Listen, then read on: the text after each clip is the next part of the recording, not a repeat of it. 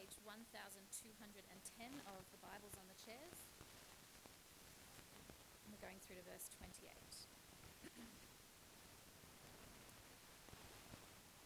But when Christ came as high priest of the good things that are now already here, he went through the greater and more perfect tabernacle that is not made with human hands, that is to say, is not part of this creation. He did not enter by means of the blood of goats and calves, but he entered the most holy place once for all by his own blood, thus obtaining eternal redemption. The blood of goats and bulls and the ashes of a heifer sprinkled on those who are ceremonially unclean sanctify them so that they are outwardly clean. How much more then will the blood of Christ, who through the eternal Spirit offered himself unblemished to God, cleanse our consciences from acts that lead to death, so that we may serve the living God? For this reason, Christ is the mediator of a new covenant, that those who are called may receive the promised eternal inheritance, now that he has died as a ransom to set them free from the sins committed under the first covenant. In the case of a will, it is necessary to prove the death of the one who made it, because a will is in force only when somebody has died. It never takes effect while the one who made it is living. This is why even the first covenant was not put into effect without blood. When Moses had proclaimed every command of the law to all the people, he took the blood of calves, together with water, scarlet wool, and branches of hyssop, and sprinkled the scroll and all the people. He said, "This is the blood of the covenant, which God has commanded you to keep." In the same way, he sprinkled with the blood both the tabernacle and everything used in its ceremonies. In fact, the law requires that nearly everything be cleansed with blood, and without the shedding of blood, there is no forgiveness. It was necessary then for the copies of the heavenly things to be purified with these sacrifices, but the heavenly things themselves with better sacrifices than these. For Christ did not enter a sanctuary made with human hands that was only a copy of the true one. He entered heaven itself, now to appear for us in God's presence. Nor did he enter heaven to offer himself again and again, the way the high priest enters the most holy place every year with blood that is not his own. Otherwise, Christ would have had to suffer many times since the creation of the world. But he has appeared once for all at the culmination of the ages to do away with sin by the sacrifice of himself.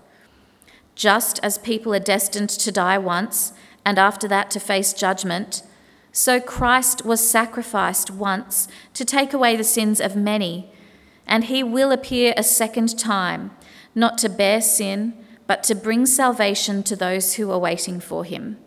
This is the word of the Lord. Thanks be to God. We're reeling at this point after that reading. There's so much in it. We're going to try and unpack it. Just to realistically understand, we're in the depths. We've come through the shallows into the depths of Jewishness in these chapters. And the ideas that we're talking about, the writer's talking about here, are ideas that his congregation would have known wonderfully and clearly, but we work hard at trying to understand what it's all about. What we do want to get hold of today is what changes God has brought through bringing his people from the old covenant into the new. That's our aim for today. Let's pray. Lord, please open our hearts and our minds to your word as we talk about it today. We thank you for this writer who so loved his people that he used your word with great talent and great effectiveness to show them what you have given them and what they would give up if they were ever to turn back. We just pray that you would lay upon our hearts the truths that you share with us in these passages today, for Jesus' sake. Amen. But the other thing is, if you've got your Bible open, that's going to be really helpful because we've got 2 chapters here. And if you didn't bring a packed lunch, I'm sorry, you're going to be very hungry by the time I finish. Not quite. You know, it's like you've been out in the garden working hard, or you've been teaching, or you just got back from work, or you've just had some time with the kids, and you're going to sit down, you put the jug on, you're going to sit down, and you thought, let's pop the telly on, or you put the radio on, and over the radio comes all the advertising. When we hear the advertising or see the advertising, they're always sale items that are the newest and the best. Come and see our new presentation, our new item. This has got better speeds. This has got more bits and pieces around it. It's better designed, better produced, newer and better. Buy this one. This is the best one. The usual sort of thing. And that's fine, because often it's very attractive and you think, oh, that would actually help me in this area or that area. And then it dawns on you that this is the best one today. There's going to be a new best one next week, and then another new best one the week after. That's the nature of advertising, isn't it? Try and get us to buy what they have now, and then they won't buy the one by the opposing group the following week.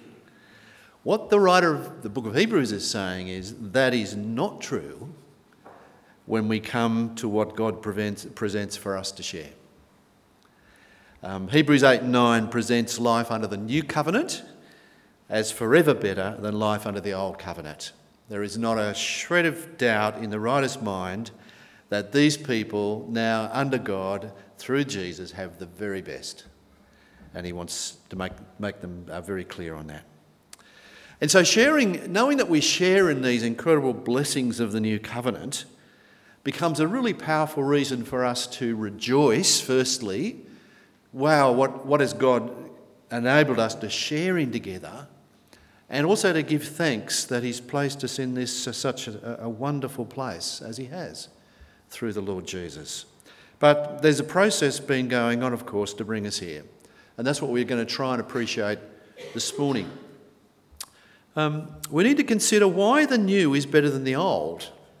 Why is the new better than the old when people lived under the new for such a long time and seem to deal with God? Well, here's a little summary. I'll put this together, and it's really to try and help us get hold of the differences. We know the Old Testament and the New Testament are equally the Word of God, and as such, they're of fundamental importance in declaring God's Word to us. So if you're one of those folk who loves the New Testament but doesn't tend to dip into the Old, can I encourage you, dip in. It's nice and warm. You enjoy paddling around in the Old Testament. There's so much there to say, so much to come out of and say, oh, that is something I'd actually like to memorise. It's so good. The old, the new are equally the Word of God. In the person and ministry of Jesus, the temporariness of the Old Testament gets replaced by the permanence of the new. It's temporary to new. The shadowy nature of the Old Testament, the Old Covenant, becomes a clear reality in the new. The promises that are constantly being made and pointing to the future in the Old Testament, they become completely and permanently fulfilled in the new. And I noticed again today that I'd missed actually in preparing this, that the writer talks about the old being a copy of the new.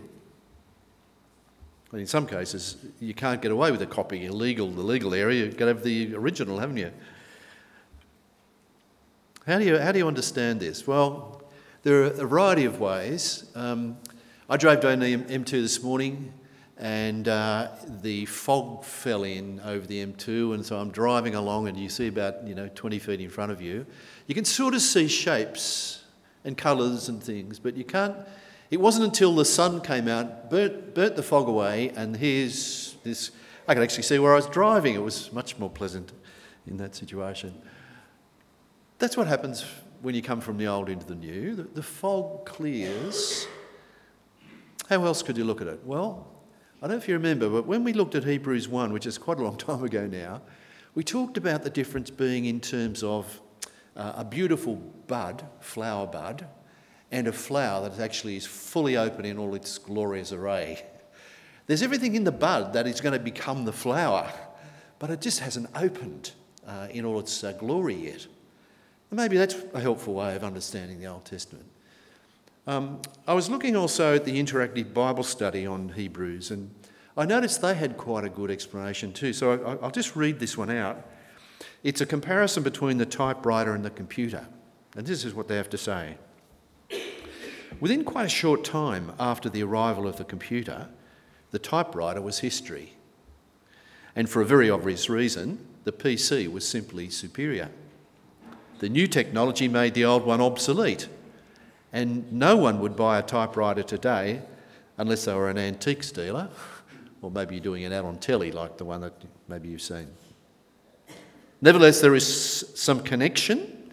There is some similarity between the typewriter and the PC. They both have the same aim. They want to produce typed documents. They have the same basic keyboard with letters and numbers arranged in the same configuration. In fact, we might even say that the typewriter embodied the very function and pattern of a writing machine. It's just that the PC does a far superior job. It's just that the new covenant is in so many ways superior to the old. As the scriptures say, a superior reality. That's what we have in the new. But when we say superior realities, what does that mean? And to work that out, we have to dip into Hebrews 8 and 9. So will you open it with me if you haven't already? And get your sandwich out and your cuppa. We'll have a look. What are the superior realities of the new covenant ministry? Well, the first one's in chapter 8, verse 1 to 6. Because in the new covenant, we have a new mediator with a much more effective ministry. Jesus, of course. The Old Testament priestly ministry and the sacrifices they used to give, they were successful in taking away the sins of the people, but only successful because God set the whole thing up. He told them how to do it, how to arrange it, and he accepted that arrangement as a temporary measure. It was always going to be temporary. It wasn't going to be a permanent arrangement at all, but it worked. It worked because God said, I'll accept it. I'll accept it the way it is. You trust me and I'll accept this. Each Levitical priest's role was to offer gifts and sacrifices. As that's the explanation given in 8 verse 3. And they do it as a figure who mediated between people and God. So they stood in between and they brought God and people together. And it worked because God accepted that arrangement. But it meant that because they were human, they had to get replaced on a regular basis because this priest got older and older and older and then died. So you needed a new priest. And there was this system whereby you kept on having to replace your priests. And not only replacing your priests, you had to actually offer sacrifices again and again and again, actually on a daily basis. There were so many sacrifices, if you put your sandwich down at this point, that we're told that from the altar where or the sections where the animals were killed and the blood flowed, there was like a channel that channeled the blood away from the area. There was so much blood that flowed in the sacrifices that it was channeled away. Blood was an incredibly significant and central part of what happened with these sacrifices. And they had to do it again and again, day after day. That covered the sinfulness of the priest first and then the sinfulness of the people. But in comparison, if we were to go back to chapter 7, which we decided not to sort of deal with in the series this time, these are the comments that are made about Jesus' ministry. Chapter 7, verse 11. There's a question. If perfection came through the Levitical priesthood, what further need was there for another priest to appear? In other words, if that had been good enough, we wouldn't have had to have something else. That's in chapter 7, verse 11. Verse 18 says, so the previous command is annulled because it was weak and unprofitable, for the law perfected nothing. But a better hope is introduced through which we draw near to God. And then it goes on to say, so Jesus has also become the guarantee of a better covenant. And verse 26 says, for this is the kind of high priest we need, holy, innocent, undefiled, separated from sinners, and exalted above the heavens. And we say, well, then we've got a problem. Because no human priest could possibly qualify. But see chapter 8, verse 1. Now the main point of what is being said is this. We have this kind of high priest. We have this kind of high priest. Chapter 8, verse 6 says, but Jesus has now obtained a superior ministry, and to that degree he is a mediator of a better covenant, which has been legally enacted on better promises. Better ministry, a better mediator, a better covenant, better promises. It's all better. Well, let's have a look at the promises. And we're looking at chapter 8, verse 7 to 13. Better promises bring a better outcome. They're pictured in the quote from Jeremiah. It's chapter 31, verse 31 to 34. And it's a highlight point of the scriptures when we're talking about the development of the new covenant. It's a complete and utter change. We'll see that hopefully as we get along. Now, the reason this is quoted here is because it gets to the very heart of the issue for why we need sacrifices and priests in the first place. It's a problem between us and God. It's a heart problem. It's why we, without Jesus, are kept apart. The old covenant was a two-party agreement. God agreed to do this, his people agreed to do this. And the reason the Old Testament failed was not because God didn't keep his side of the bargain, but because his people didn't. They started, do you remember? They said, all that God has said, we will do. But in actual fact, very quickly, they failed to do it.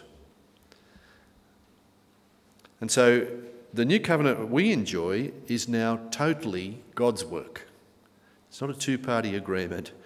It's a covenant of grace. God has set it up, and then he has said, come and share it with me. And the key factor is his initiative. He says, I will forgive their wickedness. I will remember their sins no more. Under the old covenant, yes, okay, there was a sacrifice for your sin, but the question of guilt was always hovering. Am I really forgiven properly? This was particularly for those sins which you did, not deliberately. But if you sinned deliberately, that was another factor. And so there's always a question of guilt hovering over what the priests did. Yes, God accepted and forgave you, but there was always this lingering thought. But now, what he does is he writes his law in our hearts. He draws us to himself in personal relationship, and he has totally dealt with and removed our guilt. Now, I just want to stop there at the moment because I think a lot of us got a problem here. We can accept that Christ forgives us, but sometimes we don't let the guilt go. Isn't that true? Our whole community is lumbered with guilt.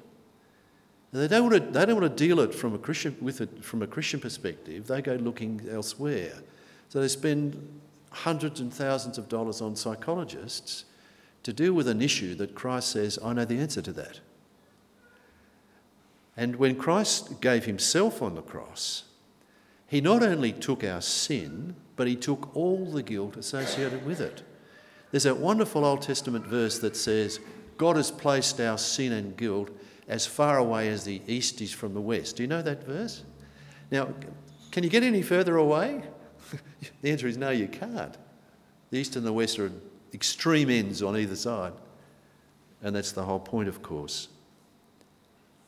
if you don't take anything else away from the sermon this morning, take this away.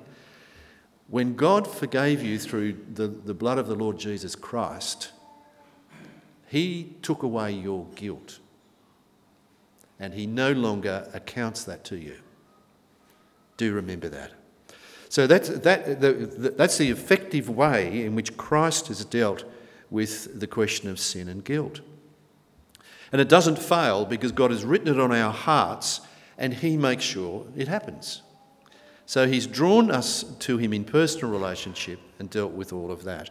And it's all accomplished in Jesus, our Messiah and our Saviour. And that's totally changed the game.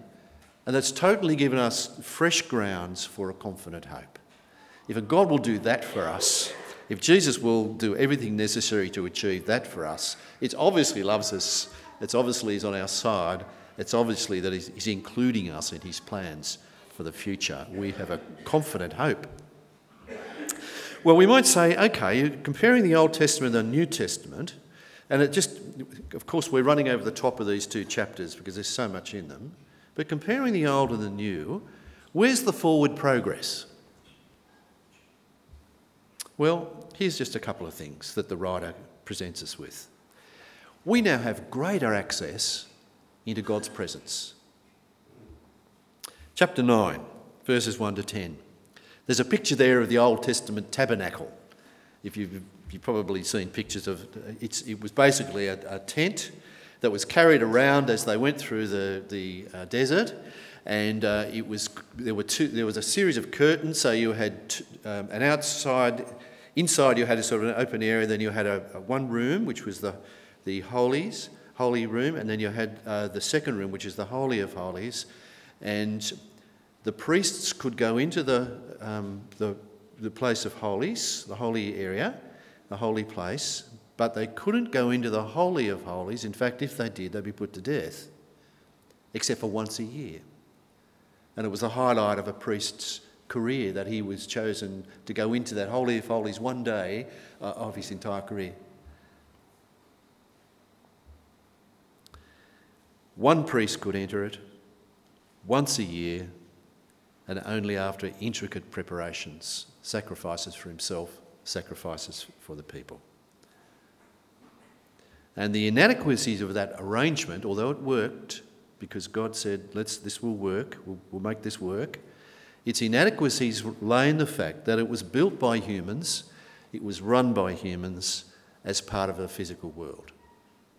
And as the scripture says, it was a copy of something much better. And although God had given them the design, it was still a limited physical representation of his presence. It wasn't the real deal. So you can see the writer's comment in chapter 9, verse 8. He says, "The Holy Spirit was making it clear that the way into the most holy place had not yet been disclosed while the first tabernacle was still standing." But that was what the tabernacle was all about. It was to represent the presence of God amongst them. But the writer is saying the way into the most holy place, into the presence of God, had not yet been revealed. There was something better to come. Chapter 9, verse 11 to 12, he says, "The true tabernacle is heaven itself, because that's where God is." That's where God is. "But the Messiah has appeared, high priest of the good things that have come, in the greater and more perfect tabernacle, not made with hands, that is, not of this creation. He entered the most holy place once for all, not by the blood of goats and calves, but by his own blood, having obtained eternal redemption." So under the new covenant, our high priest is Jesus. And yes, he is fully human, except for the fact that he's perfect, sinless. So he's the only one who can stand and represent us before God as one of us. But also he's fully God. He's fully the Son of God. So it's only because he can only do what he does because of who he is. But because of who he is, he can do it completely and perfectly. So he's our high priest. He leads us into the presence of God now, and he prepares a place for us in heaven to delight in, being with him forever. And meanwhile, the writer goes on to say, he is seated at God's right hand and he speaks to God on our behalf. See, we have much more wonderful and easier and bolder and grander access into the presence of God now that Jesus has done what he's done. We live in the new covenant. And he did that because his sacrifice of himself once and for all was by far a greater sacrifice than all those that the priests did day by day by day. Chapter 9, verse 26. But now Jesus has appeared one time at the end of the ages for the removal of sin by the sacrifice of himself. Or verse 13. If the blood of goats and bulls and the ashes of a young cow, sprinkling those who are defiled, sanctify for the purification of the flesh, how much more will the blood of the Messiah, who through the eternal Spirit offered himself without blemish to God, how much more will that cleanse our consciences from dead works to serve the living God? Takes away our guilt, cleanses our consciences so that we can come before God. And verse 15 makes it clear, I don't know whether you've thought much about this before, but it makes clear that when Jesus died on that cross, he saved not only those in that present time and in the future, like ourselves, but he saved all those who had lived and trusted God from the time of the creation. So that his work on the cross was retrospective to the beginning of creation. So that Abraham was saved by faith because of Jesus' death on the cross. And the same was true of every Old Testament faithful person of God. That's an incredible thought, isn't it? One sacrifice performed once, effective and sufficient to open heaven up to us. That's what Jesus offered, a better sacrifice. I just wanted to finish on one other thing. I think it's a bit of an educated guess, but I think there's good grounds for saying it. And it's based on those last couple of verses of chapter 9. Just as people are designed to die once and after that to face judgment, so Christ was sacrificed once to take away the sin of many, and he will appear a second time, not to bear sin, but to bring salvation to those who are waiting for him. There's a theme that rings all the way through from the beginning of the scriptures, through the prophets and on into Revelation 21, and it goes like this: I will be their God, they will be my people. It's a reminder. We are reminded of it again and again. It's a fundamental covenant promise. Abraham got promised it first, and then up to our times. And in Revelation 21, of course, we get the fulfilled picture of the new heaven and the new earth, the end point of human history. And we know it's true because we can see people becoming Christians in our community. Friends of yours, family of yours. Jesus is building his community and strengthening that community day by day as he builds his church. For the Old Testament community, when the high priest went into the Holy of Holies that one day of the year, they pinned an awful lot of their hopes on him. They were praying that by going in there and offering the sacrifices, when he came out, they would then be assured that their sins had been forgiven and their relationship with God was on a very strong and good basis. So when he came out successfully at the end of the process, it was a wonderful time of rejoicing and thanksgiving. And I think the writer has a picture here for you and I in our time, or down the future perhaps. When Jesus returns, he's saying to us, you think the Old Testament people had great reason for being joyful and giving thanks. How much more reason will you have when we see Jesus returning from the heavenly tabernacle, from heaven, from the presence of God, to meet with and gather his people to take them to be with him for the rest of time. Do you see the point?